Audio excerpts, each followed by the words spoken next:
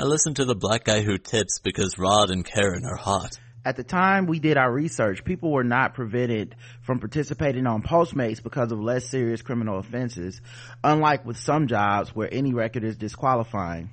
On ride-hail platforms, drivers have to provide specifics of their cars and must pass background checks, the extensiveness of which varies over time and by location. In some municipalities, such as New York City and some California locations, they're also required to get city licenses. The sign-up process has been a flashpoint for controversy because of lax background checks having been linked with driver malfeasance and criminality. Uber and Lyft left Austin, Texas after the city required fingerprinting, only to return after successfully lobbying at the State House for a law that effectively overruled Austin's regulations. There's also ease of exit. Although this is something that hasn't been studied much, in a few of our interviews, we had people who were deactivated by a platform because they had not logged on frequently enough. Earners can also be shut off for poor ratings or violations of policy. One of our drivers told us he was deactivated because he had the bad luck of trying to get an Uber executive unidentified to him to switch to Lyft. Apparently that was a violation of terms that led him to be banned for life from Uber. In contrast to companies with exit interviews, paperwork, and post-employment processes, platforms can cut people off almost literally with the push of a button. As discussed earlier, apps also include prompts that ask consumers to rate and comment on providers. For the companies, this outsourcing via crowdsourcing eliminates costly performance evaluations and provides a mechanism for disciplining workers. Right. Some providers, especially drivers, complain about unfairness on the part of customers and companies' unwillingness to hold them to account. Mm-hmm. How large the ratings loom varies by platform and person. Hey, welcome to the Blackout Test podcast. I'm your host, Rod, joined as always by my co-host, Karen. And we're live on a Sunday afternoon, ready to do some podcasting. Find us on iTunes, Stitcher, Podomatic, Spotify, everywhere you listen to podcasts. You can check us out, iHeartRadio. Leave us 5-star reviews. We love to read those. We only got one last week, so we would love for people to go on Stitcher and iTunes and leave more 5-star reviews. You know, we're into that. The official weapon of the show is the taser, and the unofficial sport, bullet ball. And bullet ball extreme. Today's excerpt is from After the Gig, by Juliet Shore, who, if everything goes right, I'll be interviewing soon. But you know, that part right there, talking about some of the like changes to the work process that these gig jobs use, you know, background checks that, you know, on one way it's like the background check can be lax and really people worry about that, right, with the safety of Uber and Lyft.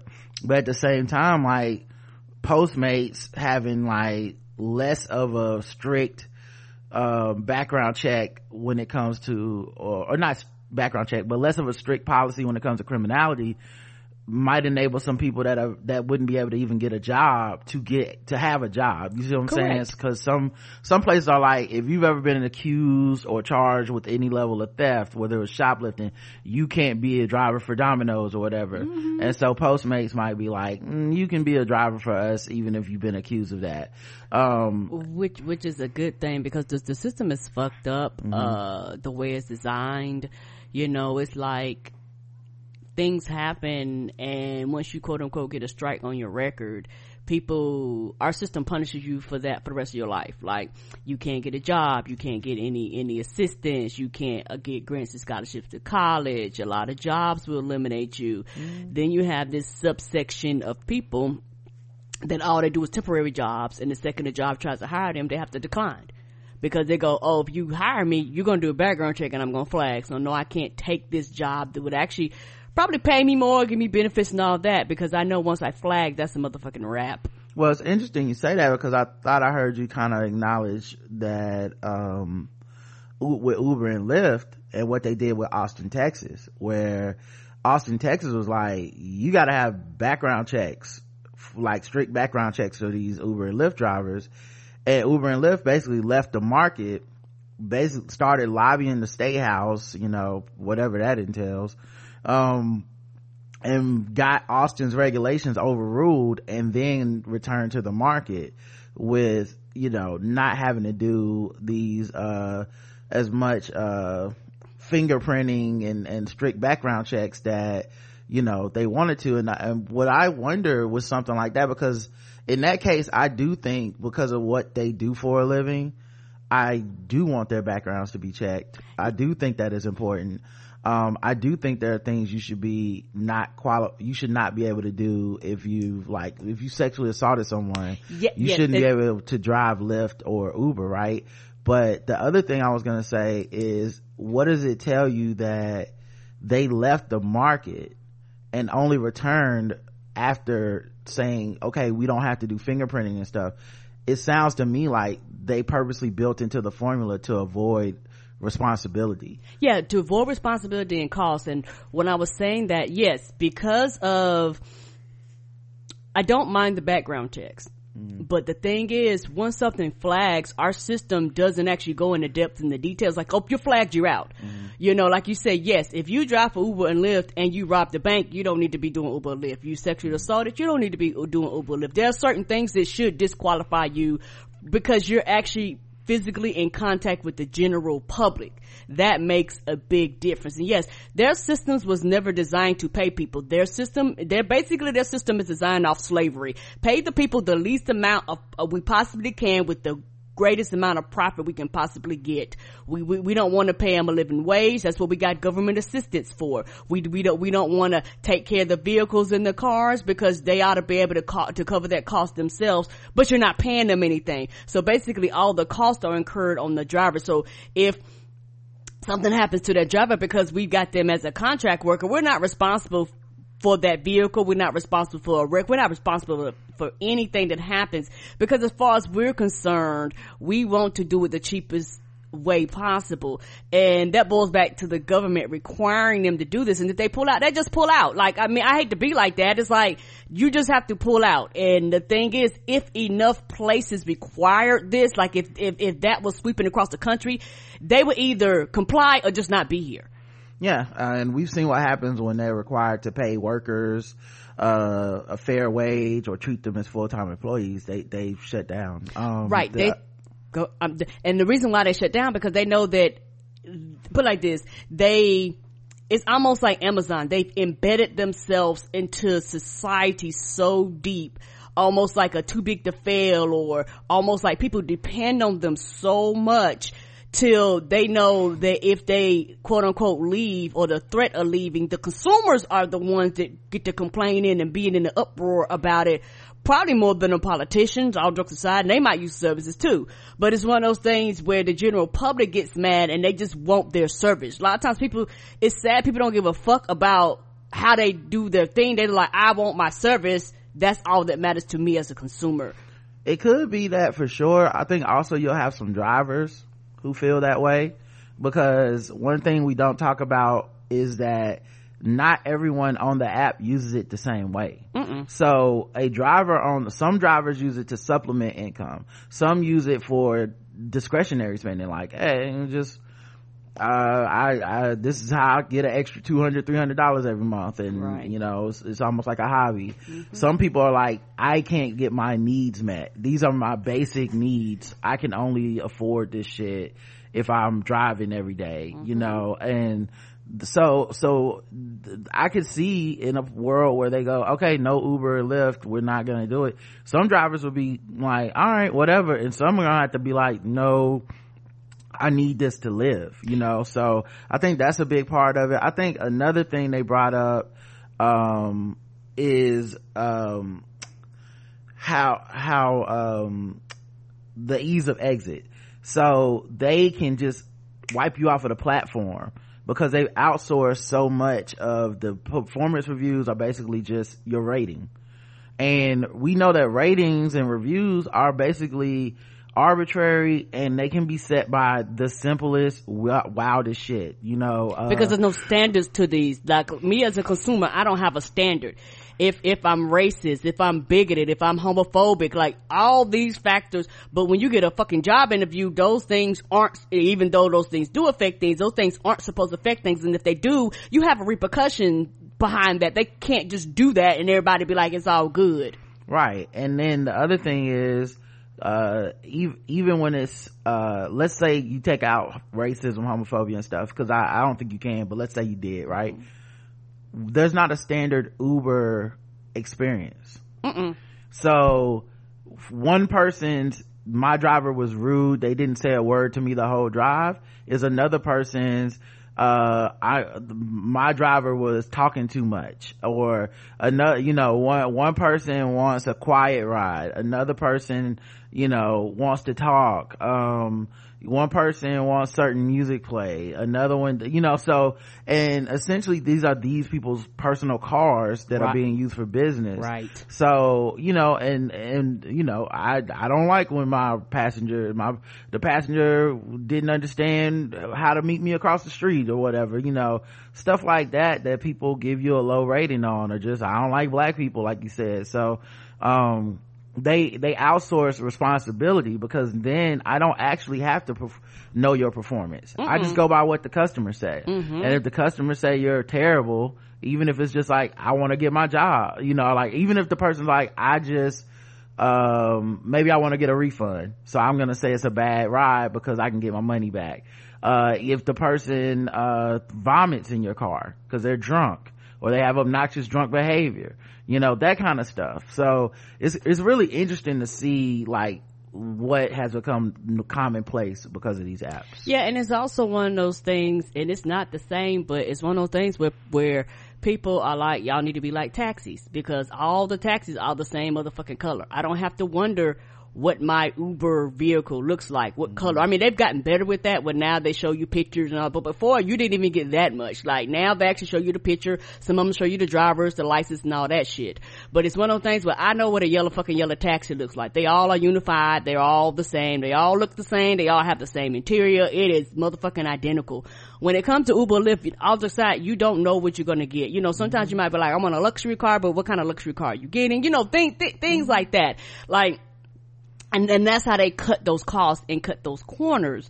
And it's benefits the consumer and the drivers to actually pay, because if you have drivers that are actually getting paid, they would actually care more. Not that Uber and Lyft drivers don't care, but if you pay people more, people have a tendency to give a fuck about jobs where they actually get paid a reasonable wage. They actually care. They're actually concerned. Studies and statistics have said you pay people more at their job, they actually begin to give a fuck. Versus you don't pay them, that's why you turn around and get an attitude. Why you got an attitude at McDonald's? Bitch, I get paid $5 and some change an hour, $3 and some change once you tax, motherfucker, you get what you get, bitch. So that's the difference between if you pay them more per hour to work there, you actually might get a goddamn smile. Yeah, well, and the thing with Uber, it's not even just about a pay per hour type of thing. I mean, it's what you get, a percentage of the work you do. So if you willing to work a certain amount of time, or you get lucky to get enough work and live in the right area, whatever, then you make more money. You know what I mean? Also, there's this algorithm hunting type thing where people go, okay, I know they'll be making we can make a lot of money at the concert this weekend. So there's some people that can go, I'm only going to work this weekend during the concert. I'm not going to work on a Monday when the algorithm isn't rewarding me to get people around town. You see what I'm saying? So right. So it's not even just a matter of paying a living wage, like with McDonald's where they only make $7 an hour. When it comes to the gig economy stuff, a lot of times it's, are you giving people benefits? Are you know what I'm saying? Are you guaranteeing that someone that has spent 32 hours or more doing this job has health insurance?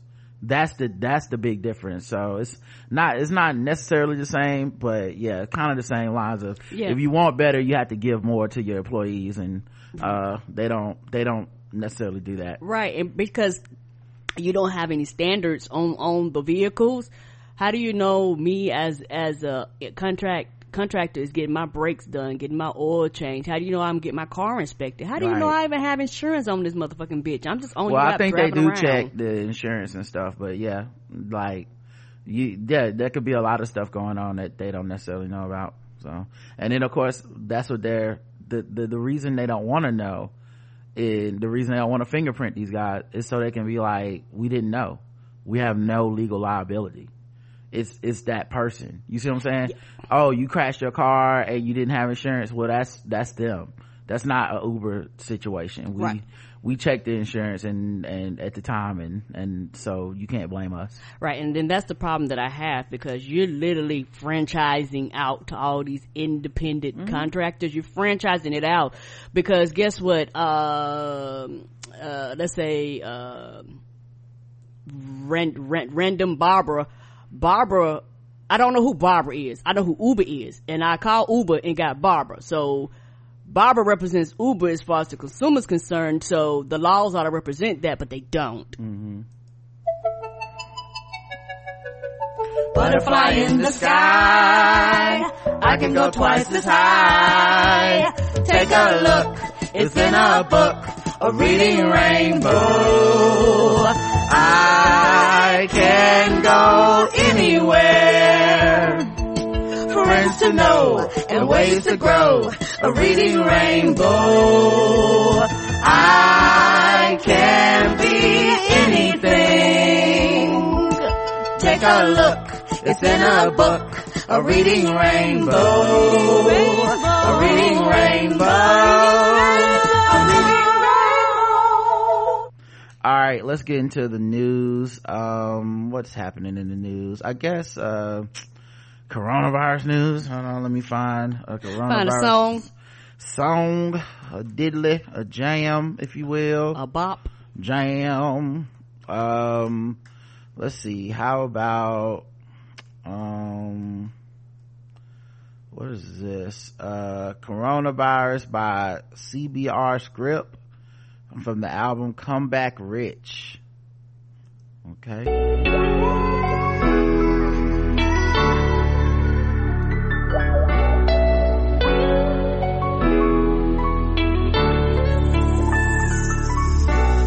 All the drama and attack, got a one in the pantry state that we live on quiet trade. It's funny how China became new average. See how they do when we try to come together. Ain't never heard those social dish. Except on G, I'm paying new. Okay, number one, the audio quality of this is horrendous. You have to strain to hear. Like, did you rap this in like underwater? Why does it sound like this? So that's, you got me there. Then he feels like he's rapping off beat. And his doubles on his audio don't sync up with the original. Oh no, too close, baby. All right. I let a couple friend that Chris feel like when last day. All pray be to God. Tell the politician we gotta live. Trying to get it back to business. Kid back to school. We need more scholars. Raise the youth. Right way. Guarantee they gon' see it too. Raise your business, which I stand. Clear my leads and raise my hand. Body we ball. You're not ashamed. Turn on the news. CNN. Can't believe the shit I'm seeing. Killing my vibration, making me sin. That's when the sickness gon' kick in. In the streets it's called corona. In the boardrooms call it cold. Then they say two different strains. Got a question, raise my hand. What's the program? Wanna make Pat Mac might get jammed. Right now today, swiping the visa. Back in the day, tried in the visa. This to the tape.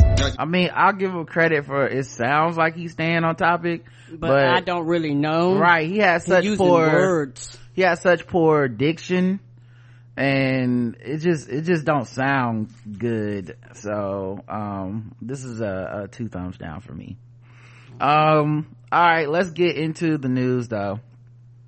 1,000 new student coronavirus cases have been reported at the University of Alabama's campus since the start of fall semester. You don't say. Yeah. It looks like since the opening, 1,063 students have tested positive for the coronavirus, and about half of those, 492 of those new cases are just from 2 days. These numbers are from all 3 of the school's campuses. According to People, 481 of the cases were from the main campus of Tuscaloosa, 9 from Birmingham campus, and 2 from Huntsville campus. Also 51 staff and faculty from across all 3 campuses have tested positive. Unlike school officials across the country, Alabama President Stuart Bell does not blame the spread on the students or their behavior. Our challenge is not the students, our challenge is the visual, and there's a difference, folks. What we have to do is identify where does the virus thrive and where does the virus spread, and how can we work together with our students, with our faculty, and with our staff to make sure that we minimize those places and those incidents. Boo. The CDC, like you said, the worst thing they could have said, it was wipe shit down and spray shit. No, behavior matters. Like, I'll just say, like, behavior matters because it's breathing. So you have to eliminate large gatherings. People need to wear masks. Like, those are the things that matters in these situations. And it don't matter what you do if, college students decide we're gonna have a big ass party and nobody's gonna wear masks. What do you do against that? You can't spray and wipe that away. Well, it's not just parties. That's the thing. They're holding in-person class here. So apparently the virus spread is also unrelated to the fact that they're holding in-person classes. Dr. Rick Friend, Dean of the College of Community Health and Sciences, said there is no evidence to support this claim, and we remain satisfied that the precious implemented before there was, I don't know what precious is supposed to be there. It's definitely not the word precious that's supposed to be there. Process is probably okay, that the processes implemented before the resumption of class are appropriate and effective to combat the spread. The University of Alabama does have a designated isolation space where it is currently below capacity. The number will adjust as students complete isolation period. To date, no students have been hospitalized due to the virus. Yeah, you're not smart. Yeah, I mean, you're like, we're gonna have classes in session. It's in the air, so we doing everything we can to fight against the air. What? Yeah, the thing I will say is, I think we have to see honestly how much of this stuff is gonna happen from these, because people are going to go ahead and do it. We're going to have to see like the results in 2 to 4 weeks of how many people get this and how effective are these methods at combating it, because the idea that it's not spreading from in-person class is kind of wild to me, but just because of what we know about the virus, right? But at the same time, we don't have the evidence to really show yet that this is why things are spreading. You see what I'm saying? So like classes in Georgia, like one school had like 100 cases, but more than just that one school has gone to in-person classes. You know what I'm saying? So like, and how many cases have they had since then and stuff like that, and we'll see if it exponentially rises or if cases continue in those situations. I think that's when people like this won't be able to deny it. I think right now they're able to deny it because they can be like, yeah, I mean, one school had 1,000 cases, but what about the other schools that didn't have 1,000 cases and they've been open? And so it's almost gonna be like worst case scenario is gonna have to happen before they give up this shit. Okay, I'm with you now. And see, somebody like me going, why do we got to jump off the cliff before everybody act like they got fucking common sense? Like, this is dumb, this is stupid, you're gonna have more outbreaks, this is the end result. But okay, here are your studies, and for a lot of those people, they're still not gonna change their minds, so fuck them. No, just don't do this dumb shit. Sorry. Like I said, I really don't think that's gonna be an option. I really think people are gonna do this shit. And my reasonable side says I understand, but the other part of me just gets outraged because I was like, so more people get sick and more people die before you go, oh, maybe we shouldn't have done this. Yeah, and then the part that bothers me, because I read a lot about this shit for the show, and I was reading this article. There's like an opinion article that was basically saying people are treating the coronavirus coverage in the media wrong, because the way that the media is treating it is like a shark attack, where they cover the incidences where like, look, an outbreak happened, but they don't cover the fact that 1,000 people was in the ocean and only one person got bit. You know what I'm saying? So they're like, you're making it more sensationalistic than it has to be. And I do feel them on that, because that is what we would be drawn to, right? If there could have been thousands of weddings happening across America in the last like month or so, but because there haven't been outbreaks at every wedding, right? We cover just the one or two that have like these big outbreaks. kind of making it seem as if it's impossible to be safe, when maybe if you do follow these rules, if you do stay 6 feet apart, wear a mask, if you do keep less than, whatever, 50 people or whatever in a space, maybe it's not as dangerous as it seems. You see what I'm saying? Yeah, and for me, the way I look at the shark attack, okay, one person gets attacked, well, that person leaves blood in the water, and what happens, you have other sharks that recognize the blood that comes and attacks some of the other people. Like, that's part of the shark attack too. That's not how the shark attacks work with our coverage in the media or even in real life, right? If there's a shark attack at a beach, they don't let people just keep swimming.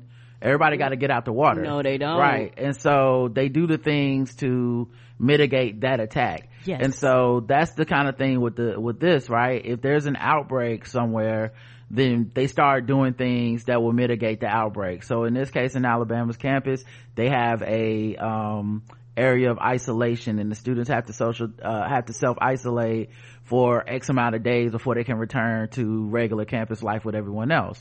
It's kind of like the NBA bubble in that way, right? You have someone that gets sick, okay, 14 days at minimum, you can't be around anyone else. They test you every day, blah, blah, blah. I don't know if Alabama's testing every day, but that's my point. So that's kind of like the shark attack thing. If a shark attacks at the beach, well, everyone has to get out of the water. Everyone does have to get out the beach for that day or whatever, or for however long, until they deem it safe. And then, eventually you can return to the water. But that doesn't mean everyone who ever goes to a beach is under threat of shark attack. You see what I'm saying? Agree. And so that was the logic that the person was invoking. This is my issue with their logic. How do we know that the reason a lot of these outbreaks aren't becoming so like widespread is because we are following safety measures? So it's kind of like this catch-22 where they're like, we don't have all these outbreaks in school where we can be feeling like we should just not let kids go to school. It's like that. I understand your point, but then we also did shut down 99% of school right away. Yes, we did. We're just now really truly returning back to school with these new supposed safety measures in place, some of which we know aren't as effective as others, right? And we're also hoping these kids cooperate. We do know that it is possible though, because we have you have the NBA bubble where people are playing a sport where there cannot be social distancing and 0 cases. So it is possible, but it requires a lot of variables to be monitored constantly. And so I think that's what's missing in these equations is a lot of these administrators seem to be more haphazard. It doesn't really seem to be science-based. A lot of this stuff just kind of seems to be like, it's no big deal, everyone calm down. And it is that attitude that scares me, because I'm like, oh, the people who don't treat this seriously, like Florida, Georgia, are the people that seem to experience the most outbreaks and the highest numbers. And that's not by coincidence. It's right. a reason why those things go hand in hand, and it's a reason why people like me going, your argument makes no sense. Yeah, I'm just more reassured by people that take it serious. I am not a person that believes that it's impossible for people to gather and do anything. I do Agreed. think there are people that are going to have family gatherings and they're going to follow the rules and they're going to be fine. There's going to be people that there's going to be workplaces that figure this shit out and be like, everyone wear a mask, everyone stay this far apart, open some windows. I don't know, but there's going to be places that they're going to be restaurants that they figure this shit out. But I'm not that confident because of how we deal. I'm not that confident because of the attitudes of half of America. It's not that because we seen overseas that shit is returned. So you can't even like say that it's impossible. You know what I'm saying? It is possible.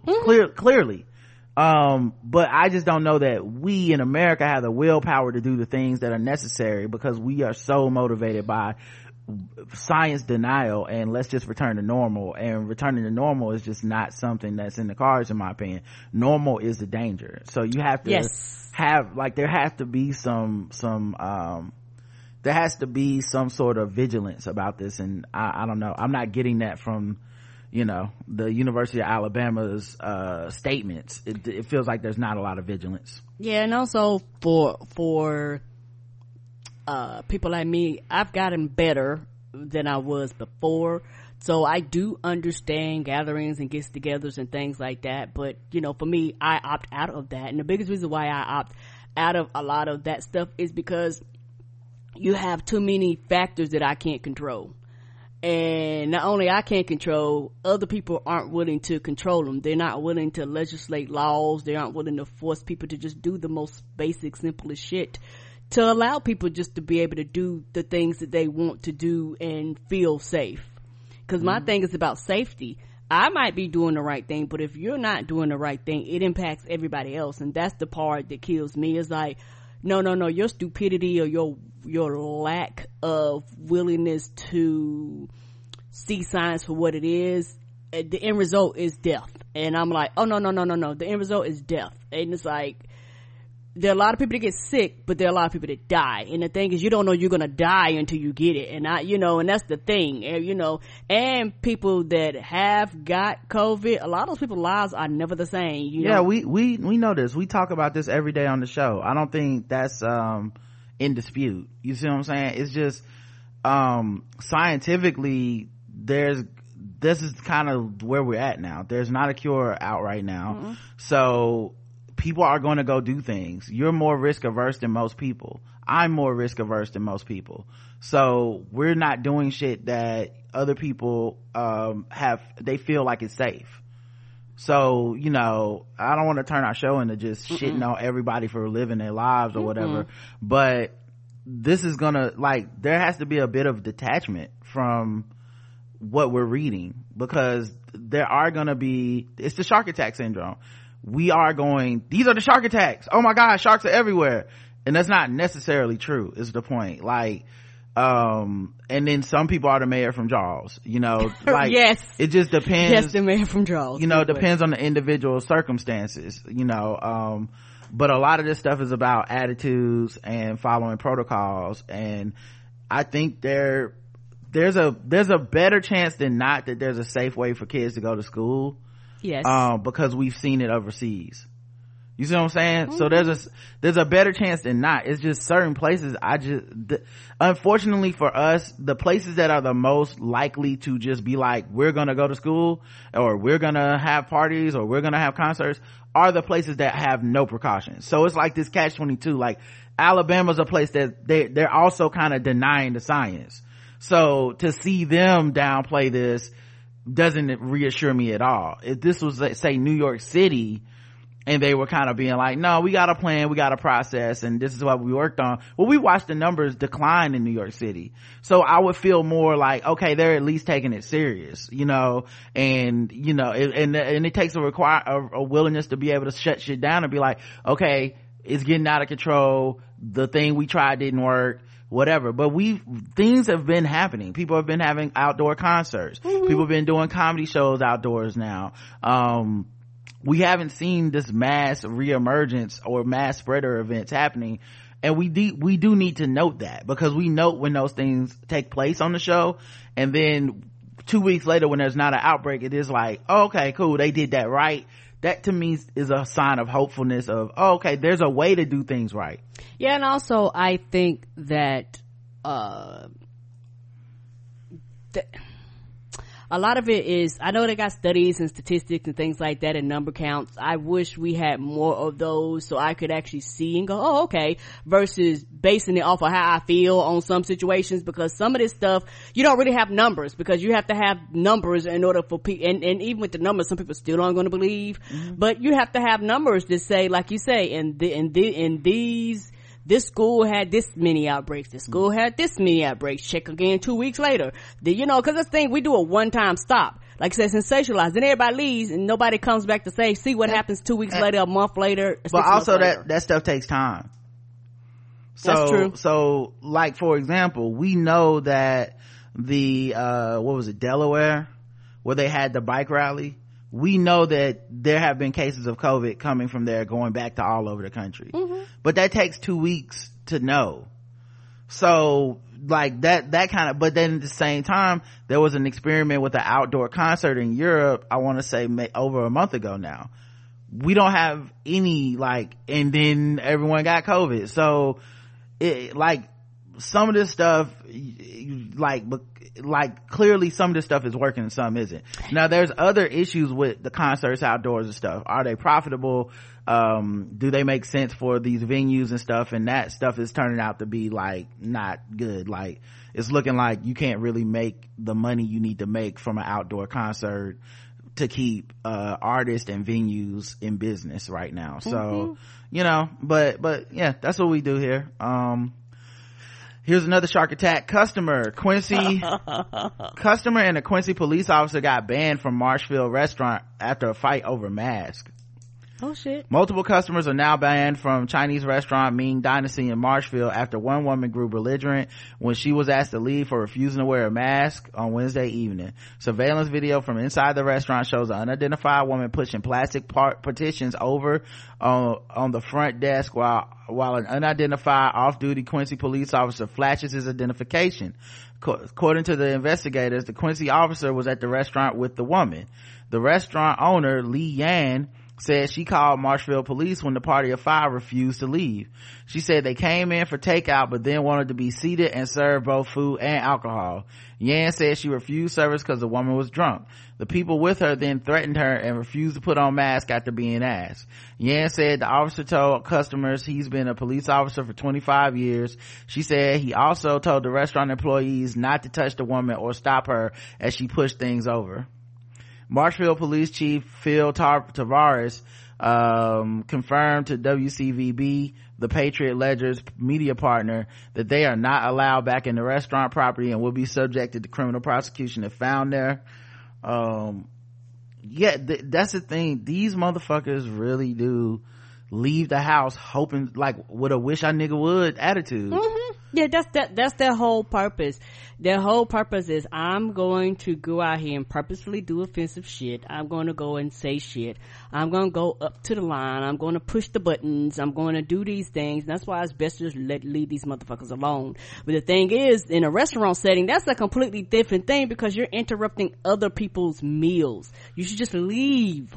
Yeah, and the people that work there are worried because they could get sick because people doing stuff like this. About a month ago, the restaurant was shut down for one day for violating COVID-19 safety regulations after officials saw 100 to 150 people standing in the bar area, most without face coverings.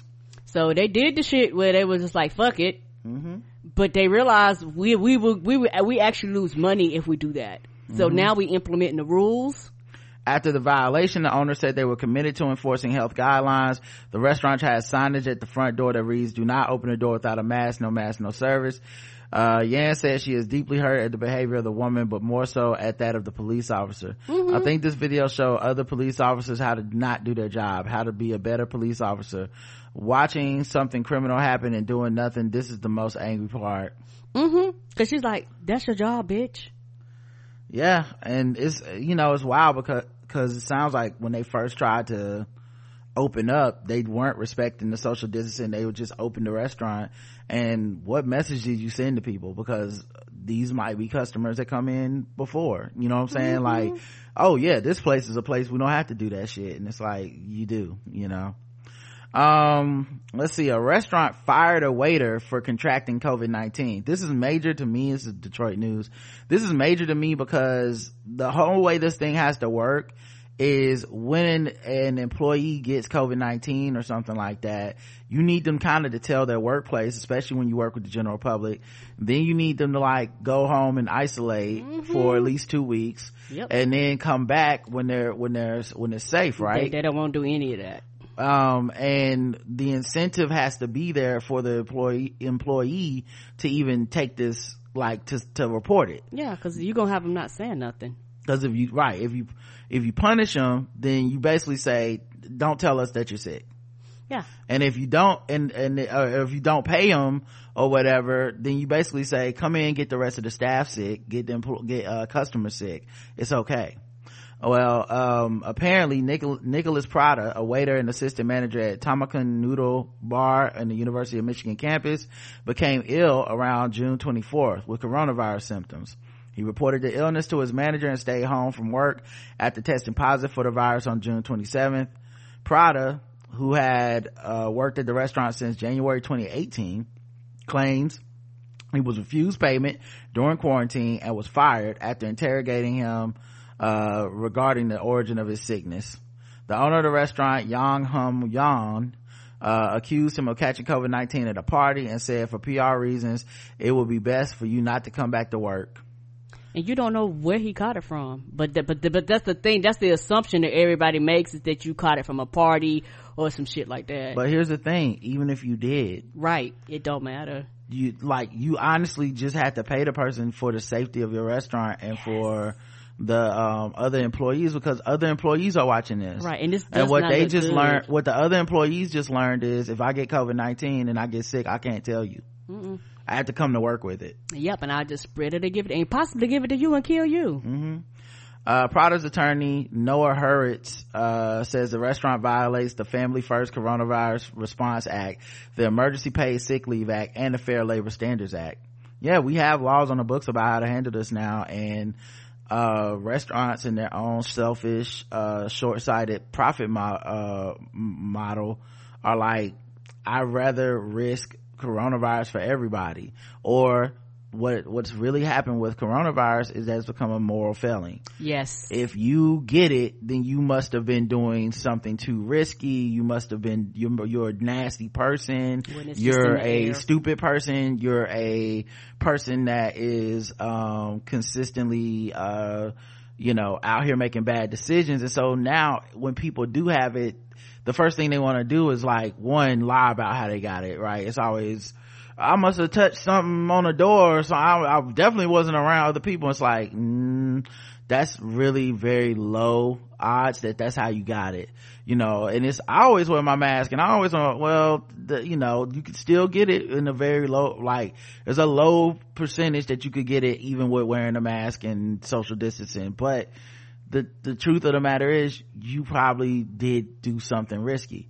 We can't make judging you for what you did more important than trying to stop the virus. Right, because judging you for what you did is one of the ways to deflect from the virus. Like it's one of those things we were talking about yesterday, how instead of actually trying to solve the problem, we want to focus on the symptoms of the problem, like the symptoms of the problem is the real problem. Yeah, we want to be able to say you ain't shit, you caught the coronavirus, as opposed to being like, okay, where'd you get it from? Because that's how you do contact tracing. Correct. So let's say you did get it at a party. Okay, cool. What party was it? Okay, we need to let everyone know in attendance at that party to go get checked. Right. This is just kind of how it is. If we attach shame to this in the way that people did with HIV and stuff, you're really only making it worse and harder, because people gonna hide it, people, that kind of shit. Anyway, I hope he gets paid. The other thing I would note too here, and this is one of the things for, I'm not trying to fearmonger here, but it is the truth. One of the reasons I don't go eat out. Restaurants don't have to report in many jurisdictions if they have employees that have had COVID-19 or been coronavirus asymptomatic, whatever, or if they have an outbreak at their restaurant. They don't have to report that. They don't have to close down either.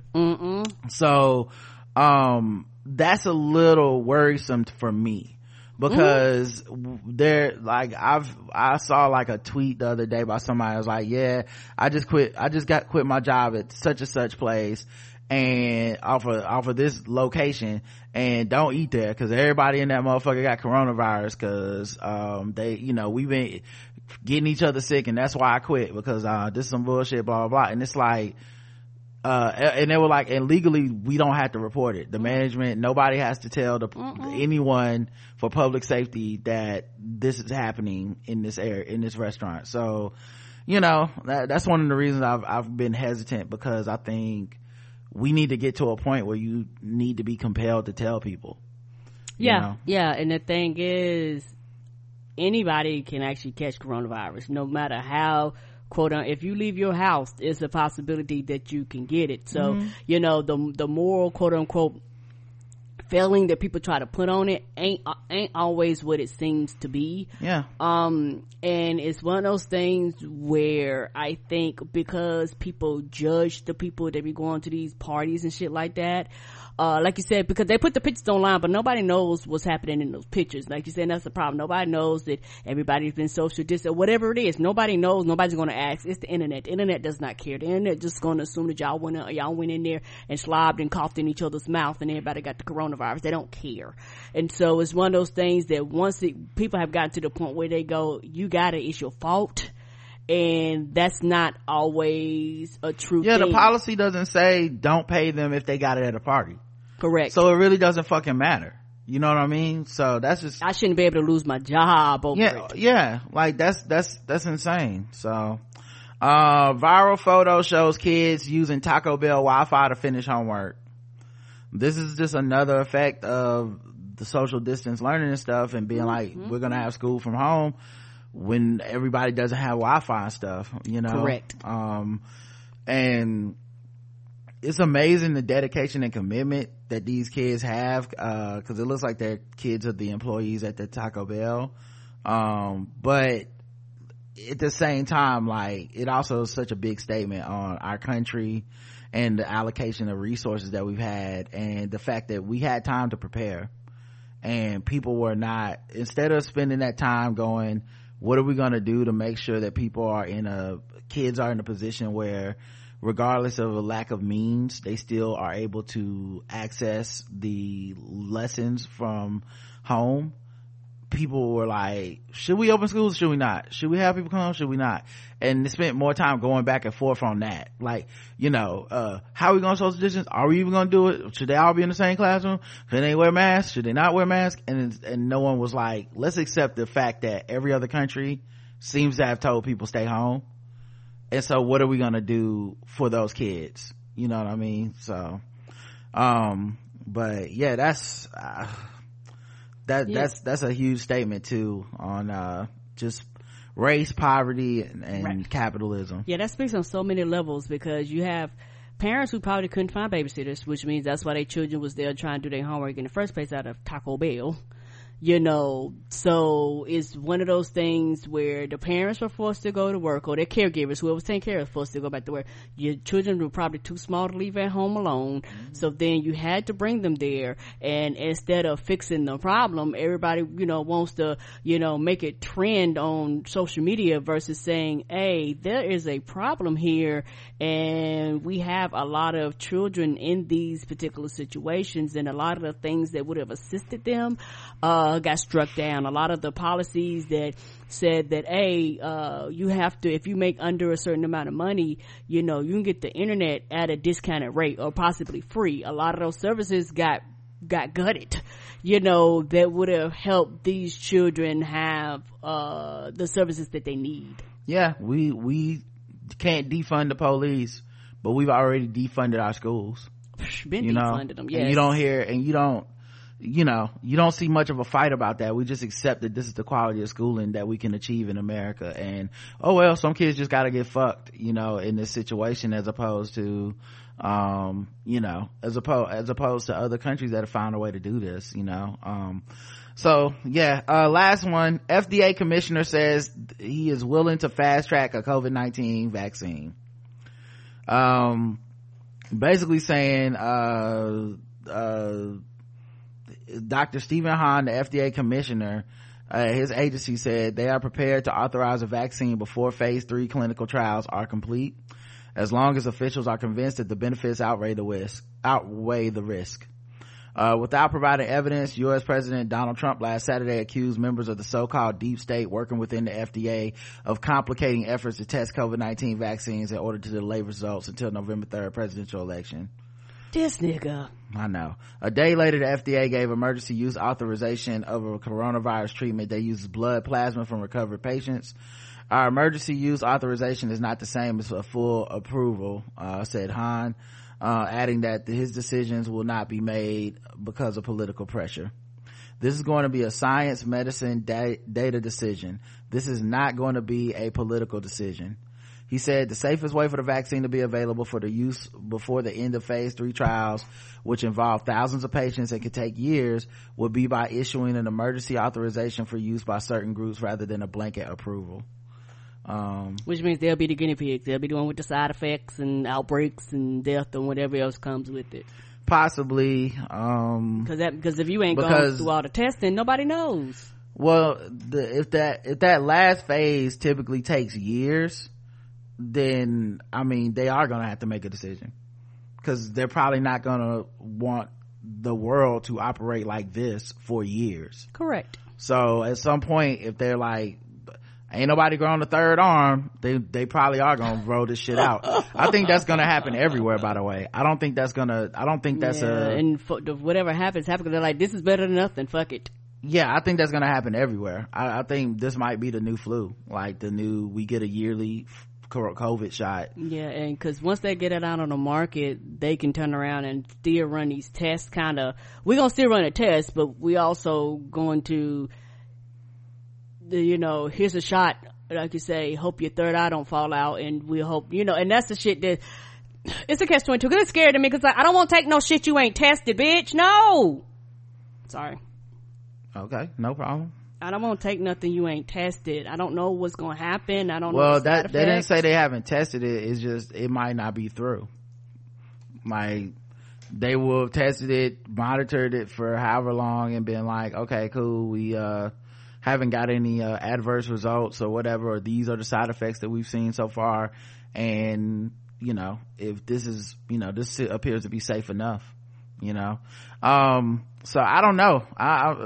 I think this shit is gonna happen because motherfuckers can't live like this forever. No. I don't know, like, motherfuckers are not trying to live like this for years. And I think also with half of the fucking population literally being like, fuck it, that's gonna definitely make people be like, I'd rather take the vaccine, because every fucking day I go to the store, every day I go to work, every day I'm risking my life.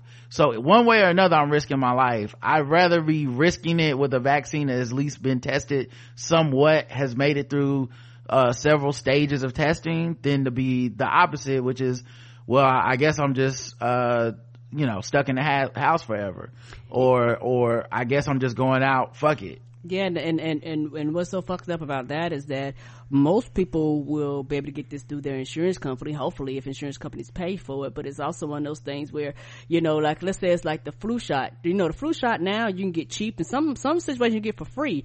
But when this COVID come out, it's not going to be like that. So I'm going to have to get a booster shot or whatever. Possibly it might be for free or be covered by people's insurance and shit. We don't know yet. That's true. We'll see what happens. Honestly, this shit is all just happening right now, and there is no there's no telling what's gonna happen next. So that's true, and it's one of those things where when you're in the midst of something and you just have to quote unquote wait and see, and we don't live in a wait and see society. So I completely understand why everybody's in a rush to get it out as soon as possible, kind of regardless of the side effects and regardless what happened. Goes like, look, this is better than nothing, which I completely understand that. But you're gonna have people like me goes, okay, I understand this is better than nothing, but at the same time, you still have questions. But this is one of the things where it takes time, and that's something that people feel like they don't have at this time. Also, y'all gonna feel like that anyway. Correct. Like, they could take the whole thing, it could be years. They could be like, 3 years later, we did all the testing, we're ready for the vaccine, and people still gonna be like, what's it gonna do to me? People don't take vaccines that we know work. That's true. So, like, the anti-vaxxer sentiment and shit is gonna be out there no matter what. People don't fucking want to take measles and mumps and chickenpox type shit. So shingles and shit. Yes. So I don't know. I'm just open to everything. I don't want to be stuck in the house forever, and I also don't want to be one of these anti motherfuckers where it's just like, I don't give a fuck what y'all do. Y'all gonna give it to everybody else, and then I might take it one day if I feel like, okay, so I guess you die of COVID in the 3-5 years you waiting to feel safe. Like, I don't know. At some point, everyone's gonna have to bite the bullet and try some of these solutions, unless they come up with like a medicine that's just like a cure for this shit. Everyone's gonna have to fucking like this is it. This is the game. We don't have a good there's not a good choice. No, it's not. So let's get to other news. Terry Crews called out after trying to start a boycott of Magic City in Atlanta. Let's see. Thursday morning, Crews, who was recently called out for his criticism of Black Lives Matter, tweeted out boycott Magic City and include the hashtag Black Love Matters. What they got to do with Magic City? Yeah, I don't know. The blowback to his decision to attempt disparaging Atlanta institution, also known for its wings, was swift, with many pointing out that it's particularly baffling that the America's Got Talent host and recent Rick Ross lyrical subject chose to eschew mentions of, among other things, recent acts of police brutality, natural disasters, in favor of a message that falls firmly into the who asked for this category. Yeah, and then later he said my tweet yesterday, however well intentioned, was ill timed. I pray for the many women trapped and trafficked in the life of the sex industry and see no way out. I want them to know they are not the product to be used, but people to be loved. What does that have to do with anything? Just because I'm a dancer or strip at Magic City, it don't mean I'm in sex trafficking. Like it don't even mean I'm not loved. What are we talking about here? Yeah, you know what? I don't know what's up with him. I know he used to be when he first kind of came to prominence we started talking about it on our podcast a long time ago. It was because he was anti porn and masturbation, and he was going on like those daytime talk shows talking about that. Some of these are his. So maybe he's trying to come back to that, because he blamed him being his infidelity and other issues in his marriage on the fact that he said he was addicted to porn. Yeah, so a lot of this might be projecting. Yeah, I mean, obviously. So it's just such a weird, maybe he's trying to go back to those, like, I remember when the most controversial thing I said was porn, so I don't know. R. Kelly attacked by inmate over supporter protest. Singer sustains very minor injuries. Very minor injuries? What went wrong? Just saying. I'm supposed to feel sorry for that bitch. I don't. Yeah, so he became a target of physical violence as he was attacked in his cell by another inmate. According to sources close to the law enforcement, the incident recently happened inside the Metropolitan Correctional Center in Chicago. The outlet reported that Kelly was sitting on his bed when another inmate walked into his cell and started punching him. Sources say the inmate was reportedly upset because the detention facility was placed on lockdown a couple of times because of Kelly's protesters who are demonstrating outside the jail. So they like, we have to be on more restrictions because these niggas out here protesting you. When the inmate's fed up, come on, ain't nothing you can do about it. While the fight did not last long, Kelly's lawyer says that client sustained very minor bruising. There are no details about how the fight stopped or if security guard or another inmate got involved. So, not because they were upset about, the massive amount of sexual assaults and... Look, they're fucking up our 1 hour outside. No, bitch. Right. He got beat up because of some inconveniences. This was not a principled ass whooping. I mean, I'll take it. I also do low-key conspiracy hotel moment. Do wonder if R. Kelly might have set it up himself to try to garner some type of sympathy. Possibility. Like, yeah, man, I got beat up, man. They gotta get me out of here. Like, nope. People are calling for the Queen to revoke Meghan Markle's royal title after she encouraged Americans to vote. Do you wonder why they left? Also, they stay trying to take her title. Like, that is so funny, boy. She gave it away. The hell y'all talking about? She don't give a fuck about that shit. And they stay trying to take it from her. Like, we gonna take it? It's like, okay, nigga, I don't even live there no more. Yeah. I'm in Canada. I renounced it. Y'all can have this shit. I'm good.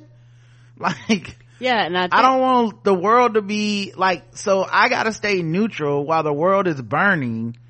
like I like Meghan Markle so much. Like I don't know her or anything, but I just like what she's doing with that, because people, you remember when this shit happened and motherfuckers was up in arms, we shouldn't even celebrate this. This is, she's just gonna be part of the imperialistic blah blah blah. She has really changed the paradigm of what that position means and what you can and cannot say and can and cannot do and support. And her being a black woman is clearly more important than fucking being the Duchess in her mind, and I fucking love that. Yeah, and it's one of those things where, similar to America, they was like, oh, she's our nigger, we can talk shit about her, we can talk about how fat she is, we can shame her to the point of tears in the interview while she's obviously pregnant, we can criticize every single thing about her, we can harass her when she's just walking around, we can do all this shit to her over here. The second she's like, oh, y'all harassing me, I'm done, and her husband, who loves her, is like, yeah, quit fucking harassing my husband, they're the problem, and then, they leave, and the queen's showing her ass and talking about, well, we're gonna sit and talk about it. I was like, nah, we actually are leaving, and we actually denounced this shit, so that shows you what we really think about it. And now they're mad because they was like, how dare our nigger go somewhere else and talks and speaks and does these things. You're supposed to be here where we can tell you apart and we can criticize you, and can't nobody else say anything about you but us. And for the fact that y'all can't make her quote unquote disappear irritates them. Also, like, the tabloids and shit they thought it was like a negotiation tactic. When she was like, I want to be out, this is making me miserable, and they definitely thought her husband would be like, well, this is the job, I'm committed to this whiteness and to this to my family, and he was like, nah baby, if you want to go, we going. So it's like I think they wanted her to pay for that, for taking this white man that was the dreams of so many white women who've been romanticizing Harry from jump, for this black woman not from Europe country, right, to come over and sweep this nigga off his feet, have him changing up everything, have a black baby, and then be like, we going to Canada, also I'm not gonna shut the fuck up, and also the Americans need to vote Trump out of office. She is an American, I hope they didn't forget that. Right, like, for them to feel that way, you know what I'm saying, like, I don't know, man. I love that she's keeping it up, because she could have been like, okay, the heat's off of me, we moved, I'm pushing it now, and she's just like, nah, fuck that. So I appreciate it. I know they think she all types of uppity and ungrateful and shit. They do. So yeah, but now they take away her title, and then what?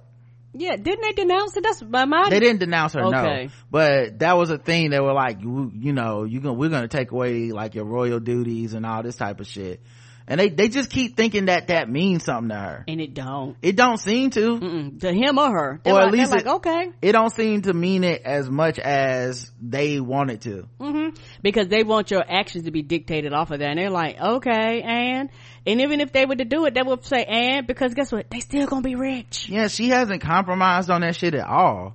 All the shit people were saying, man, they should admit they were wrong. You know what I mean? Because that's what people were running around like, this is gonna be the worst thing ever. Wow, y'all watching this? See this? What about the imperialism? I and it's remember like, there was a big ass uproar online. People were falling out of a fucking wedding that's not even in our country. Right? Like, nobody is saying, and like, no one is stupid. Right? Like, no one's watching this and going, and now I'm okay with colonialism. Like allow people to be sophisticated as you claim to be. Allow people the nuance that you claim to have, instead of just shitting on everybody because they didn't want to join you in basically denigrating this woman before she even got a chance to speak. So yeah, and on the low, Harry is like, yeah, this is the bullshit that killed my mama. My mama died, I'm not gonna watch my wife die, y'all right. Not gonna harass my children, we will leave this bitch. Take your crown, take your names, take your titles. And the thing is, he really loves that woman, and it's one of those things where he was like, baby, if you want to leave, pack your shit, let's go. U.S. judge rules cities cannot fine people for living outside. Let us not forget that homeless individuals are citizens just as much as those fortunate enough to have secure living space. 100% agreed. 100% agreed. My taxes keep fucking going up. Get shelters. Make sure these people aren't on the street. The fuck is my tax money going for? You're taking it regardless. We shouldn't have homeless people. This country is too rich for us to actually have homeless people. We ought to have programs and shit in place to help people. Grants Pass, Oregon is joining Boise, Idaho in its new legal decision to no longer cite or fine people who live outside. Last month, U.S. Magistrate Judge Mark D. Clark decided that the city of Grants Pass violated its homeless residents' Eighth Amendment rights by banning them from parks without due process and citing them for sleeping outside. The judge's ruling was made based on the 2018 Martin v. City of Boise case that came to the conclusion that cities cannot make it illegal for people to sleep or rest outside without giving people sufficient indoor options. The outlet reports. Grants Pass City Attorney Mark Bartholomew said the city plans to appeal. The U.S. Supreme Court ignored the relevance of the Martin case, which prompted the conversation about overgrowing populations in cities and the lack of housing. The issue of resting and living outside has been a topic of conversation in Grants Pass for years, according to ABC News, with many saying law enforcement has made it impossible to live and rest outdoors. Yeah, and a lot of this goes to because of slavery. Like, a lot of this boils down to slavery. You don't have nowhere to go. You don't have nothing to do. We're going to arrest you. We're going to find you. We're going to put you in the system. We're going to put you in all types of debt. And I think you even read articles about it where other cities like up north and out west are like sending their homeless people to other fucking states and leaving them in the middle of fucking nowhere by bus and all that shit. And you're like, okay, now you're bringing people here that originally aren't from here, which means they have no friends, they have no family, they have no support, and you're putting the strain on a community that they're not from. So it's like, so you have homeless people that already have a plethora of issues, and then you're shipping your homeless people, you know, out of the state, which the fuck is that? If they choose to go, that's a whole nother thing, but don't ship them just to ship them because y'all don't want to be bothered with them. And the thing is, the homeless problem is not going to go away just because you push them around the city, just because you get them out of sight, just because you tear up their camps. They are still homeless. So unless you fix that problem, you can't erase people just because you don't want to see them. And in some places they just fucking walk over them like, okay, do. They're still homeless, my nigga. Like, unless you do something and address the problem, I don't understand. Yeah, where are you gonna send the fine to? Where what like, address? What address? Not to mention, this is really you saying, I'm fining you, there's no way you can pay it. Right. So now you come downtown, you go to jail. Now you're in jail, and we can monetize your stay here. We monetize your criminalization. That's the point, right? When you're in jail, someone's being subsidized for those meals you eat. Someone's being subsidized, whether it's taxpayer money, government stipends, whatever, private contracts. Now we have put you in the system and monetized you. And that's really what it is. When you're sitting out there in the park, there's no money we're making off of it. So we're gonna find you and get you in the system. Now the thing I will say is, when they not offering alternative indoor indoor alternatives to those people, I think it's like they literally don't have a choice. Right. As opposed to if there was a shelter, there were places these people could stay, and they were like, nah, fuck it, I'm just camping out in the park, I don't give a fuck. I could understand that at some point, you know what I'm saying? Like, that would be unreasonable. That would be hey, right, this is not what the public park is for, the people just to live here. It's for, you know, other reasons. Like, I could get that, and I understand there's some danger in that, not just danger to other people, but danger to them to be out there. Correct. in those situations. But if there is no alternative, what the fuck are they supposed to do? Right. You know? But shout out to that judge, because judgments like that lead to cities having to come up with alternatives. Now, what I bet will happen is that they'll pass some other type of law to avoid doing that. Because these people right now represent money. Yes. Like, all this shit represents money. And if you look at it that way, then you see why we're criminalizing certain things that people can't help. Mm-hmm. All right, let's get into another segment. Let's do some fucking with black people.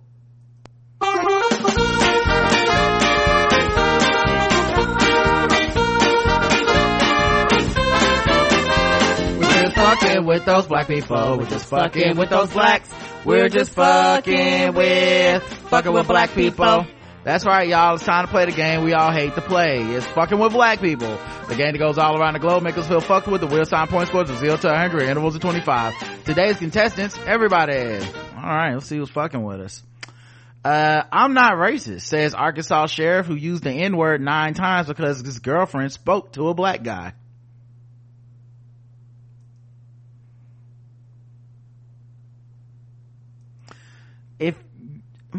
If you're not racist for doing that, what would make one racist? Nothing's racist anymore. I thought I told you this. Nothing is racist. Nothing and no one is racist. I mean, for talking to a black guy? Well, what has he done? Can you tell me? Big Magic Johnson, what has he done? Well, he's a business person. He's got AIDS. Arkansas Sheriff Todd Wright has resigned after circulation of a 5-minute audio recording in which he called a black employee at a local Piggly Wiggly store a fucking black ass nigger and accused a female friend of his of being a nigger lover just for talking to him. But he's not racist, okay? I hope y'all don't think he's racist just because he said those things. We were talking about fucking the shit with the mask at first, and then we were talking about... You talk to people all the time, and So, number one, sounds like he has some possession issues in addition to living above a railroad track. Like, why the fuck is the audio like that? Anyway, it sounds like she recorded this on the outside of a 757, but it sounds like there's some issues with possessiveness because we know that police officers also have a much higher rate of domestic abuse. And so it sounds like there's some issues there already because him being mad she spoke to any person but of the opposite sex seems like I don't know, like some fucked up shit to be mad about. Why are you talking to me like that? I'm not blaming nothing on you. Yeah, you heard him call her fucking nigger lover.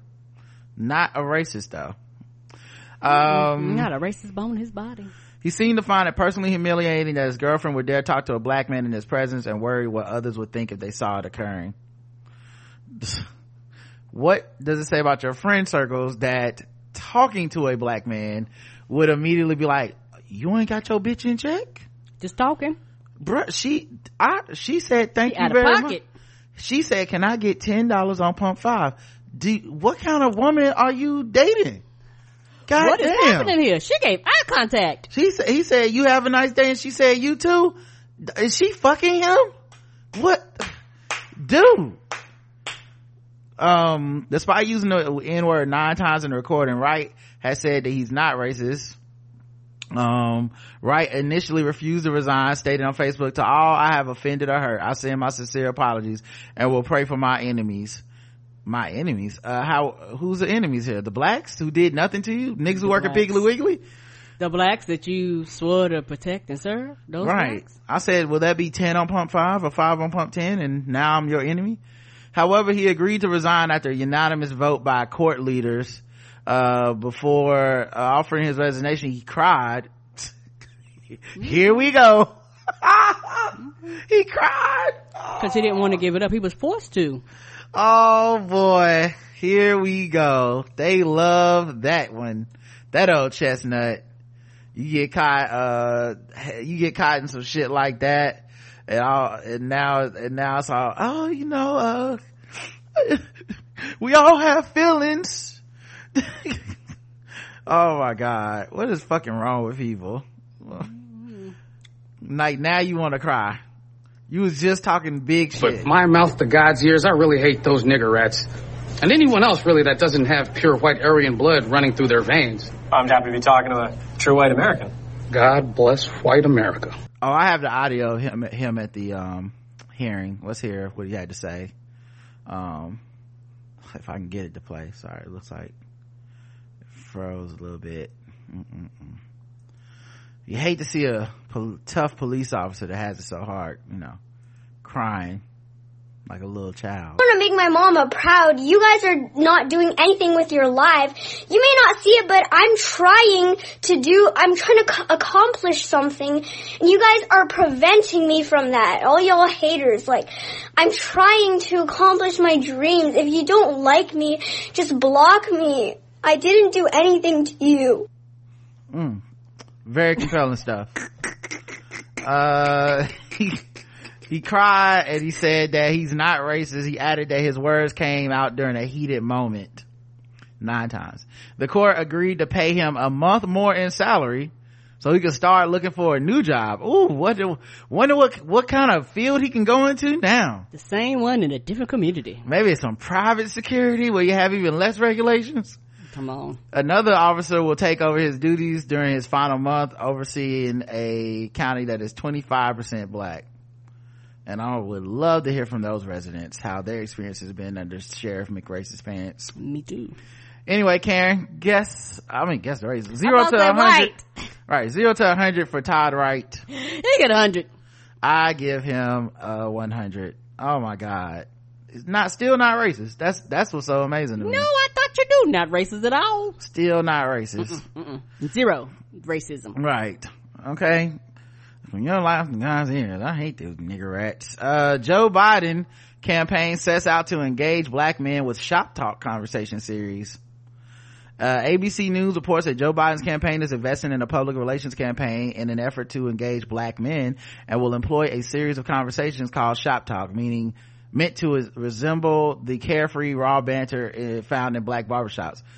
Man, black barbershops coming to mainstream media has really blown up in the last couple of years. I don't know why, but it's like everybody want to do an off the cuff black barbershop discussion, because it's one of those things where, you know, black barbershops and black beauty salons too, but more black barbershops is like the place where, you know, dudes just get around and they talk, and, you know, it's very open and unrestricted. And I think, shout out to LeBron, everybody, you know, he literally made a whole show about that, and everybody was like, oh, people tend to have a tendency to respond well to this.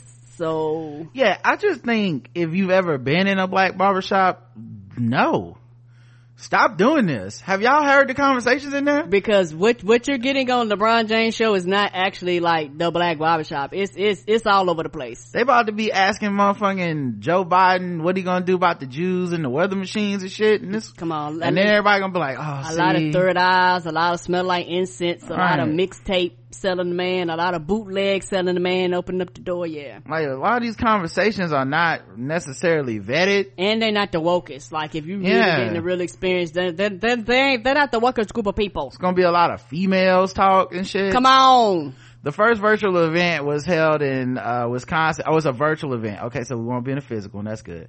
In the 2016 elections, only 54% of black men eligible to vote did so, in comparison to 64% of their eligible white counterparts.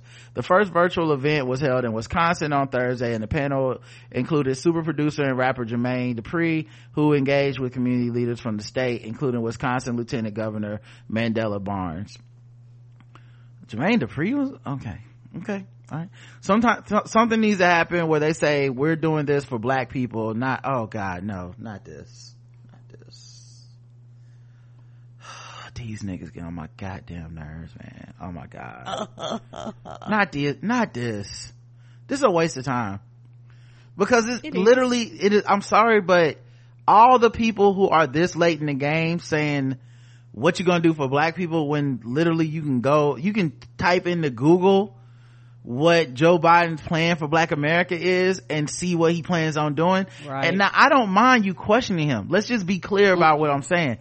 I wouldn't mind you questioning him if you were being specific, like, I have looked at your policies and here are my questions about your policies. This is such low information bullshit. What you gonna do for black people? It's such bullshit, man. And have them go through the shit that they've already, you should know, like, if you actually gave a fuck. It's not real. This is not real. This is less than theater. It's bullshit. So people can, like, you know, point to how look how pro black I am. Mm-hmm. I don't even fuck with Joe Biden. Like, this is a waste of fucking time. Like talk to Joy Reid. Talk, you know what I'm saying? Like, go do something serious. This is bullshit. This is that, Charlemagne, Ice Cube, Russell Simmons, P. Diddy. Like, I'm not very politically versed. I don't really talk or get active in politics very often.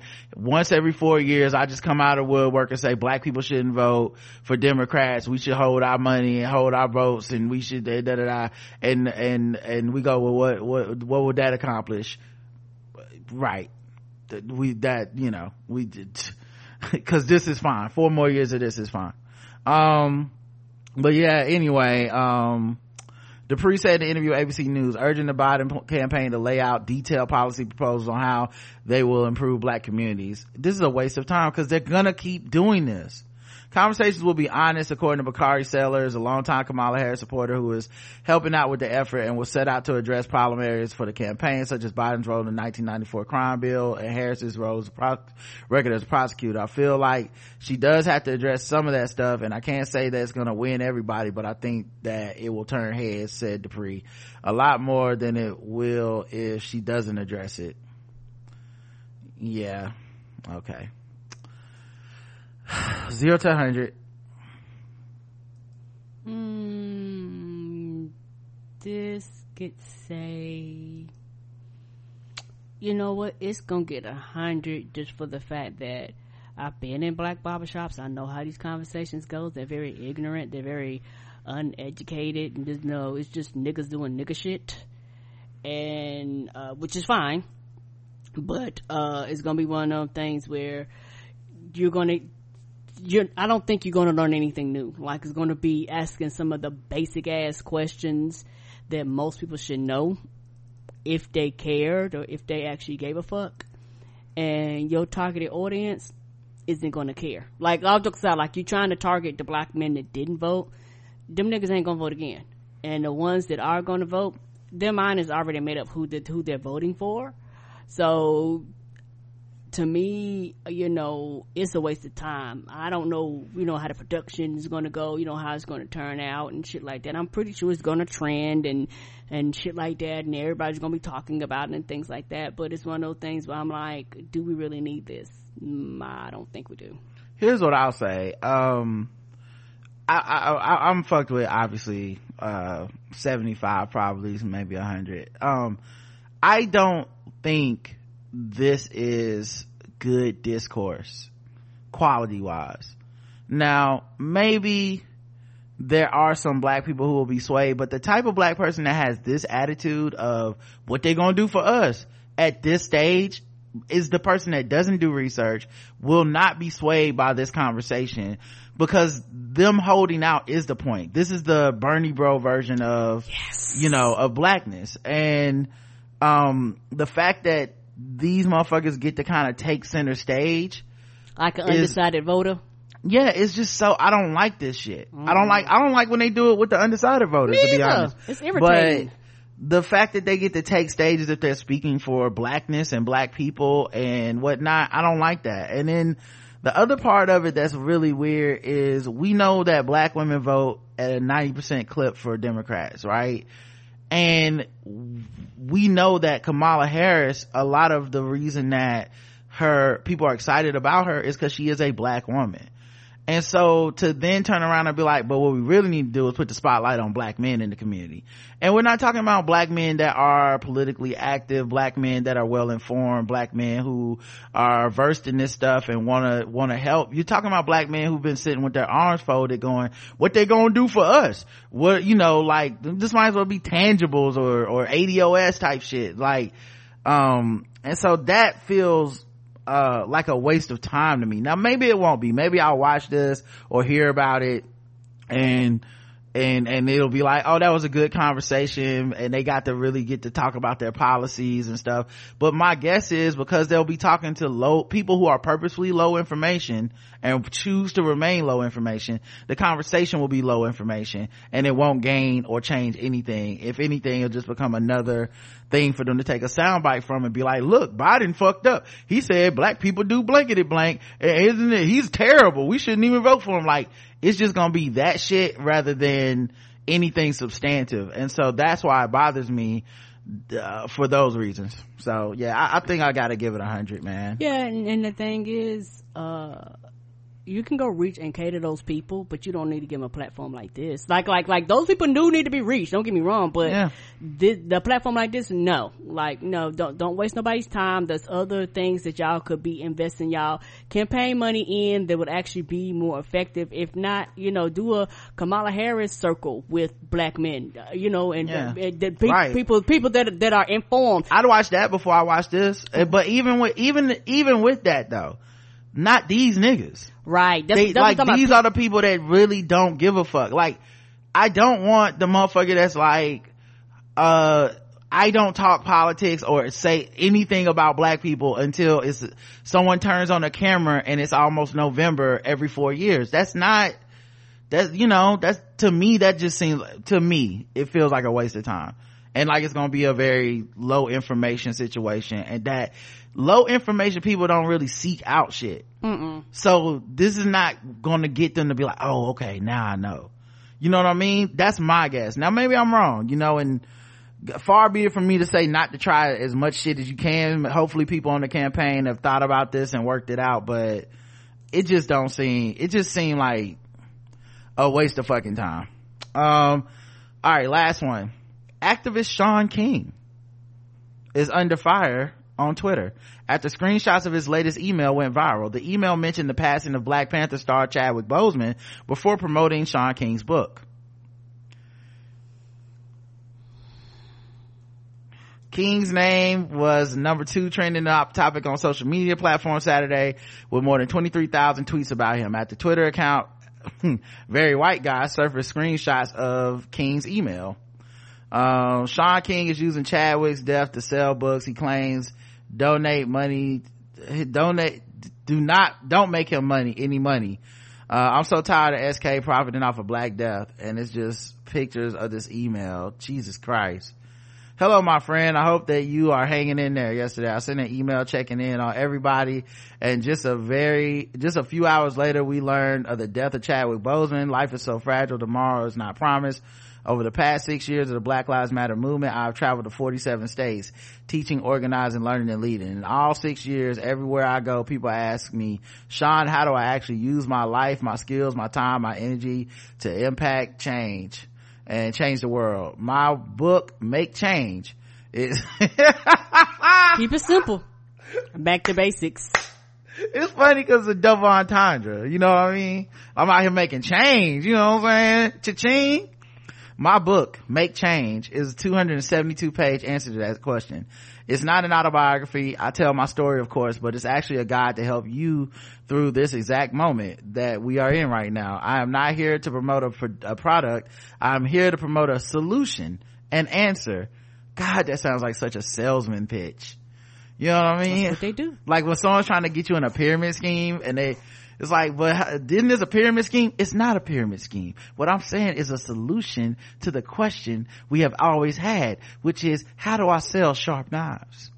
Like, wait a minute, I think this is a goddamn timeshare meeting. Right? How did we in here?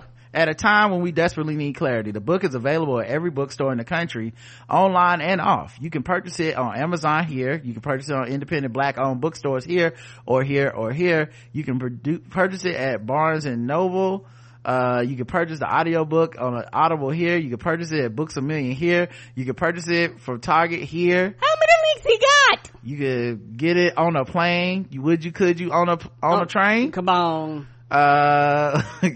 I just want you to have it in this moment. I wrote it for this moment. We now have over 700 5-star reviews on Amazon from readers who are putting the lessons to great use. And listen, I hate to even have to say this, but when I write an email like this, it's not for profit or personal gain. I don't make a dime off of selling books. Word. I was paid a year ago. I write these emails to help get us on the same page. Well, they paid you a year ago. But not just that, but who fucking book contract is you don't get paid ever again off of this book? Nobody's book contract is that. You get paid when they sell too now. They give you some money up front, but you do get a percentage off of the unit sold. Like, you might want to fire your agent. Yes. They cheated you, my nigga. If you wrote a whole book and you don't get nothing off of the sales, you might want to, somebody gotta get fired. But yeah, so a lot of people are very offended by that, because he's using bringing up Chadwick Boseman's death in the wake of all that, and then he basically tweeted out some shit that was basically like, yeah, I did it and I don't take it back and I don't care, and like it was important, and I already had his excuse. This is his excuse or whatever. His explanation, I guess, is the best word to say. He was like, I already was gonna send out this automated email, and then I just added in the part about Chadwick Boseman because it was relevant or some shit. Oh, just send out what you was gonna send out anyway. Yeah, this is crazy. I can't believe this is crazy. Yeah, 4 hours ago he tweeted, I'm still here. Number one trending topic in the country 4 days this past week. Got canceled a lot. I'm literally not leaving, not stopping, pushing forward. Don't base my worth or value on trends. My self-esteem doesn't swing up when I'm popular or down when I'm not.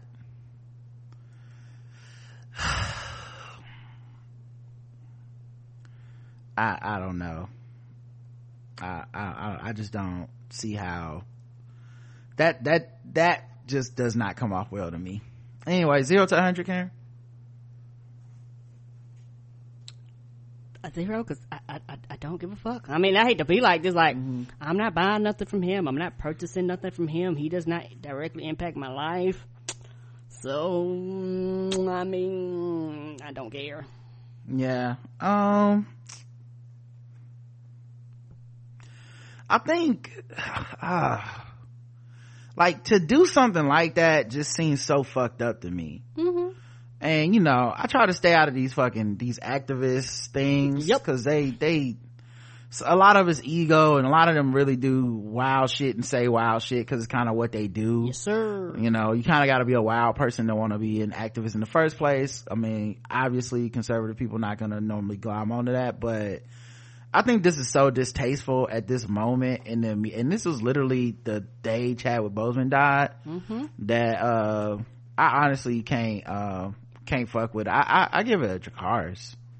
Like, it's just that distasteful to me. And people have really, people can argue about whether he's white or black and all that type of shit. I'm not even joining in that. I just know that I would think this was whack no matter who did this, and this is super fucking whack, especially in the name of selling a fucking book, because that got nothing to do with Chadwick. All right, so yeah, Dracarys to that shit. It's just super distasteful, and people, I guess all the activists make money off of black tragedy is kind of what they do. Yes, sir. But that just seems like such a blatant thing. And then his attitude on Twitter and like talking down to people that had an issue with it. I think when you've been accused of so much shit and you've gotten into so many Twitter fights and you're so used to being the person that's the victim, because there's been times where he can say he's legitimately been a victim, like he stood up for black people and Black Lives Matter, and racist people have targeted him and shit, I'm sure. But then there's also been times where the call in or whatever's coming from within the community is coming from other black people that do care about these things. Yes. And he just kind of positions it as, this is also people attacking me for no reason, because I'm still standing and shit. And at the end of the day, he is still standing. No one's gonna cancel him. There's nothing they can do to him. Whatever the fuck, they say about his money and stuff. I mean, the government ain't found shit. He ain't, you know what I mean? Like, he somehow is still able to just do this. So, but yeah, at this point, I don't know how you can't be fucked with. That feels like such a blatant violation of just ethically, and the audacity of that to me is just it's unsettling to think somebody could just do that. Like, oh, let me add this paragraph about Chadwick Boseman to sell books, like. And that's the other thing, even if you were telling the truth and you don't get no money off of sales of your book at this point, you still get something from word of mouth, name recognition, the PR, people buying and having your book. The pitch to sell your next book comes from the fact that, oh, look how many people bought my old book. The ratings on Amazon you lend you credibility, so you can be like, look how many ratings I got. And also, like, this shit right here really highlights who you do it for. Cause you do this shit for white people. Because that's the only target of that email. That's not us. None of us was sitting around like, I need to know what to do next. Man, and now Chadwick died. Right. I really need to read a book about something to do. Oh, Sean King will help me and make change. Like, no one was thinking that. No one. Yeah, we're not your targeted audience. Yeah, no one's gonna be like, I didn't know what to do. Chadwick Boseman died, but then I bought this book and thank God Sean King sent me that email. You know what I mean? Like, it's just, at least I can't imagine anyone being like that. So it just seems so blatantly foul. And when you think about the stench of all the other shit coming from around him and all the other people that have worked with him and been embittered by working with him and all this shit and all these failed projects and shit, it's just something in the milk ain't clean. Something in the milk ain't clean. So all right, let's move on. Let's do some guess the race. Now that it's time for some guess the race. That's right, it's guess the race time. Now that it's time for some guess the race. That's right, it's guess the race time. Ba-da-bum. That's right, it's time for Guess the Race, the number one game show going across all the podcast land. We read the plays news articles from all over the globe. We ask our contestants today, Karen and the chat room, to guess the race. And of course, everyone playing is a stone cold racist. All right, let's get to the guessing. A Houston single mom issued an eviction notice with a smiley face emoji. We're guessing the race of the mom. Okay. So a struggling single mother of two was left in tears this week after receiving a heartless and vile eviction notice that included a smiley face emoji and a wave emoji. What? Sonia Lee, 33, who has been out of work since the start of the coronavirus pandemic, came home Monday to find the emoji-filled notice taped to her door at the Steeples apartment complex in Houston, Texas that read, "Guess who's moving? You!" Three exclamation points. Pay your outstanding balance or release your apartment and turn in your keys to the leasing office by 6 p.m. today. Eviction will be filed promptly Tuesday morning, 8/18/2020. You don't know how evictions work. You can't kick people out like that.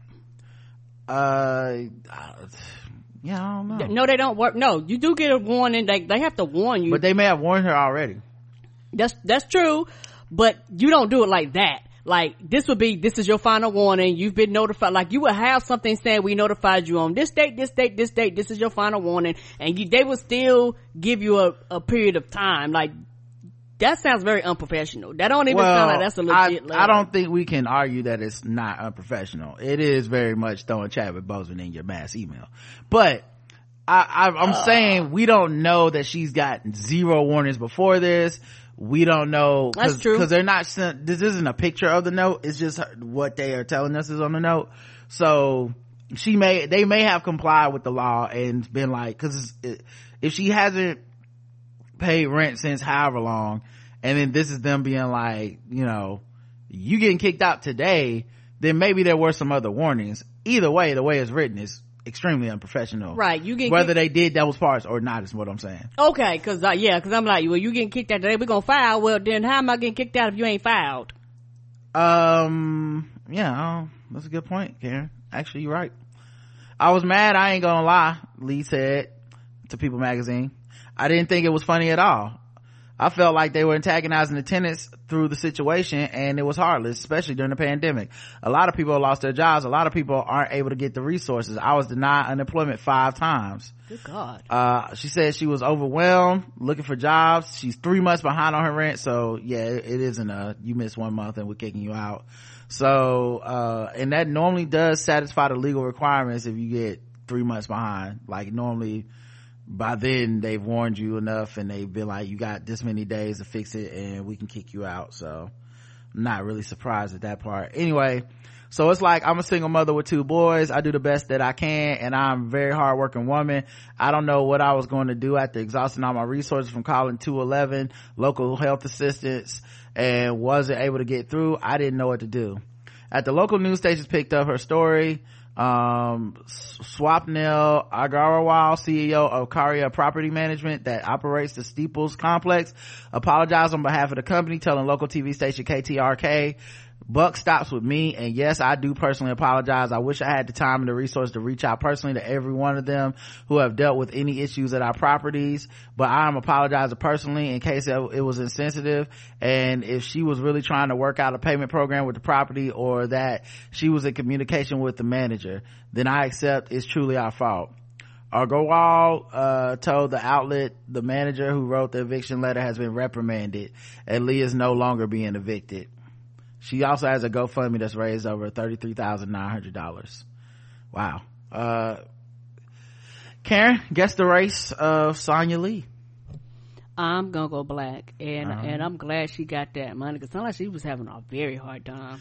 Yeah, part of me, I'm like always happy when the GoFundMe comes through for people, but I was gonna actually say this earlier about the homeless story. We can't go fund our way out of these fucking systemic problems. No, the system has got to change. Like, some of this shit is just like, well, there we gave $40,000, like, or that's what I was gonna say. It wasn't about the homeless people. It was about the kids who were at Taco Bell using Wi-Fi. Mm-hmm. Like, I'm sure the impulse is, let's start a GoFundMe. We can't GoFundMe our way out of this. Mm-mm. We have the resources through our tax money and stuff. Just take it from the police department and everybody can have a laptop and a Wi-Fi router and shit. Right. Anyway, let me check the races here. Black. She black. If it was a white woman, they would work with her, and hell would set up a GoFundMe too. Black. Well, they did do those things, K-Can. She's going to put her next apartment in her baby's name. Oh, Black. Oh, no. Black. The correct answer is black. Y'all are right.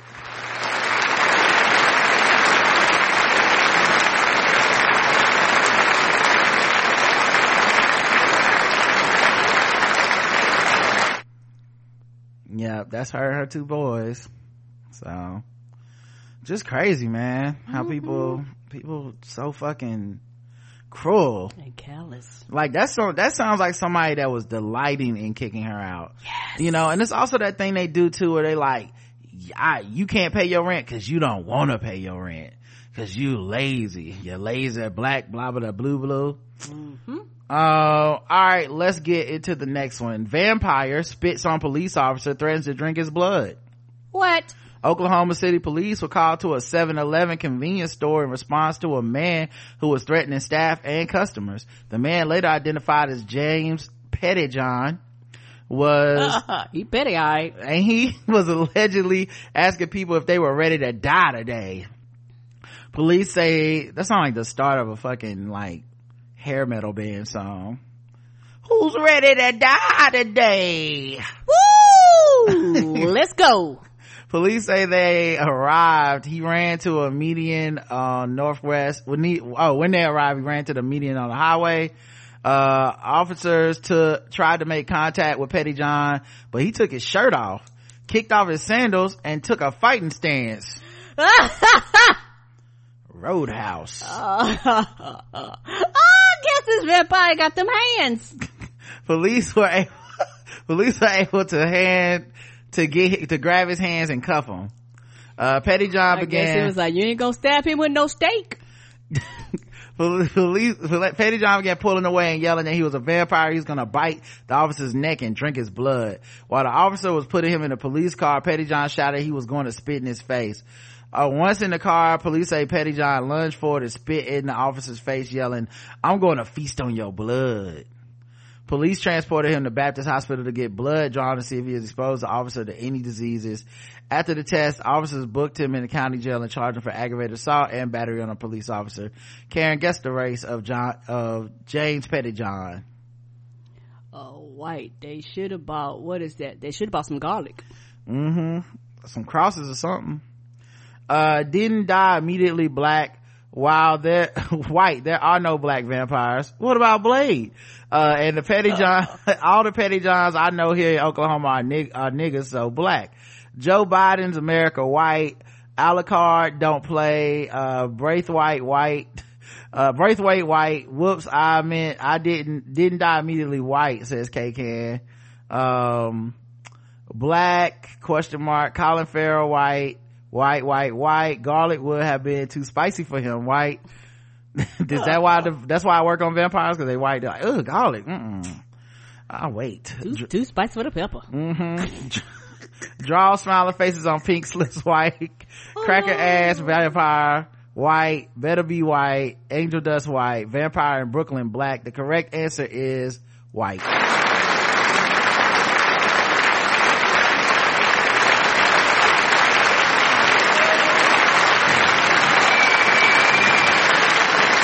A lot of y'all missed it though.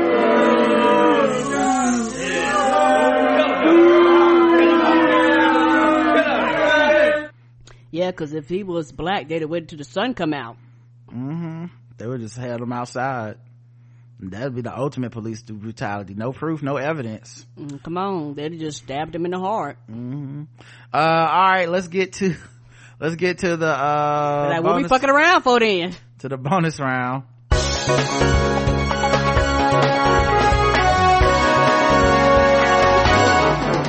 Double the points and the race. Double the points and the race. That's right, double the points, double the race in the bonus round of Guess the Race. Karen is 2 for 2. Can you believe it? I can't. Let's see if she can go a rare 3 for 3. All right, let's see. What story do I want to do last? How about I think we did this one already. How about this? A Mesa man murders his coworker for not rolling up the truck's passenger window. A lot of pressure there. What? A Mesa man is in jail after investigators say he shot and killed a coworker for not rolling up his window during a ride back to Phoenix. According to court paperwork, 27-year-old Adam Douglas Haywood was riding in a moving truck with 2 other men back to Phoenix after just finishing a moving job in Snowflake on July 26. While on the US 60 in the area of Queen Valley, Haywood got upset with Bokori Udraigo because the passenger side window was down. Haywood was in the middle seat. The verbal fight escalated to a physical one, and that's when investigators say Haywood shot and killed Udraigo around 10 p.m. It do be hot in Arizona. Is that what this was? Arizona? Apparently so.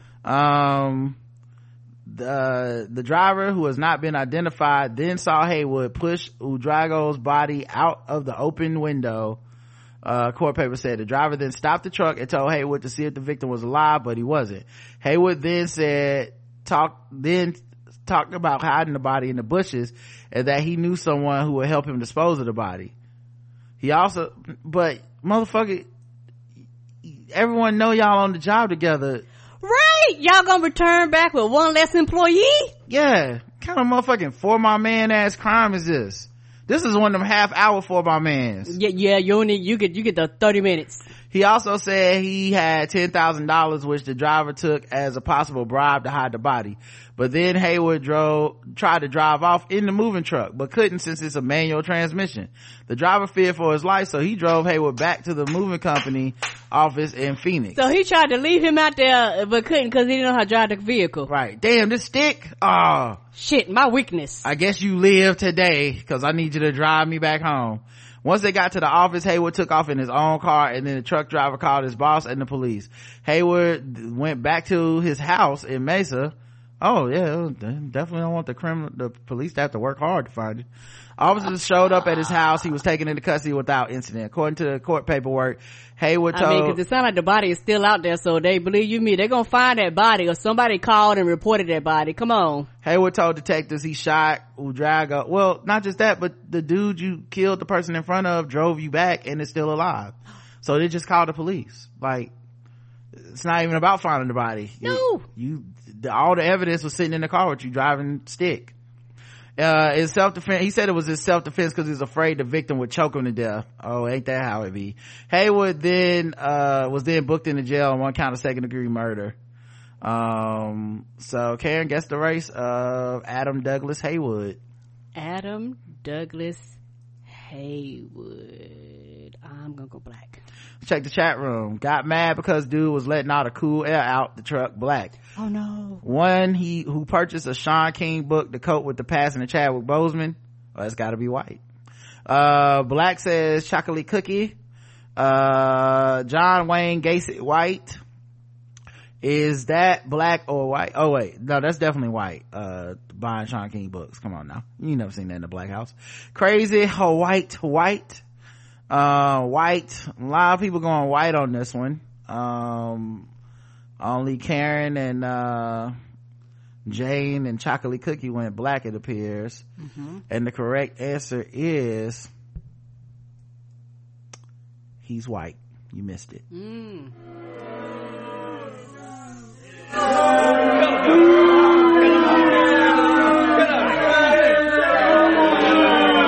Some of you got it right. Oh, he white, cause that sound like a nigga crime. That crime made no sense. Like, the hell you doing this for? And that's just because of your racism. Oh yeah, my bad. Yeah, I'm sure. Black people do crimes that make sense as well, and some that don't make sense. That's true too. But right, that's what this game is about, our racism. It's not really about the stories at all. You've learned a lot about yourself today, right? Sword action this time.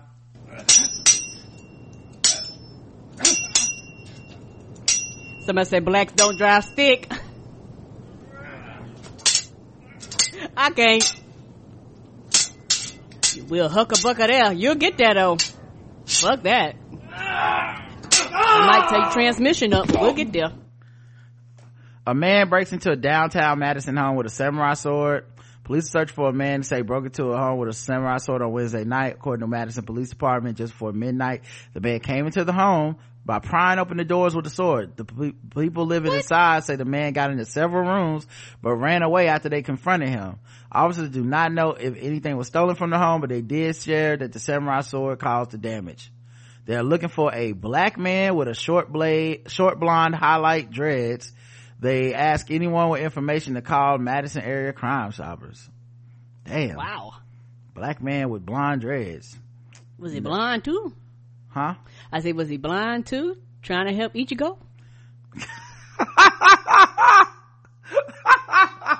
Only 3 people got that joke. I was one of them. Oh man. I figured out you get that one. That's a good one. It is good. All right, y'all. That's it. We'll talk to y'all later. If you're around, at 4 p.m., me and Justin are going to be live with Dominic Rivera, talking sports on this show, The Mind of Dom. Follow me on Facebook and Twitter or whatever. I'll send out the link. All right. Until then, I love you. I love you too. Mwah.